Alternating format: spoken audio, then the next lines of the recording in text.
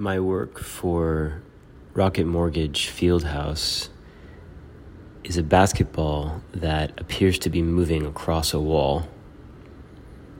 On first viewing of it, it's confusing. It appears somewhat uncanny, and it's out of the ordinary.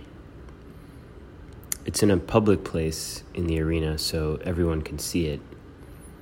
And as you're passing by, it's likely that you might stop, catch you off guard a little bit.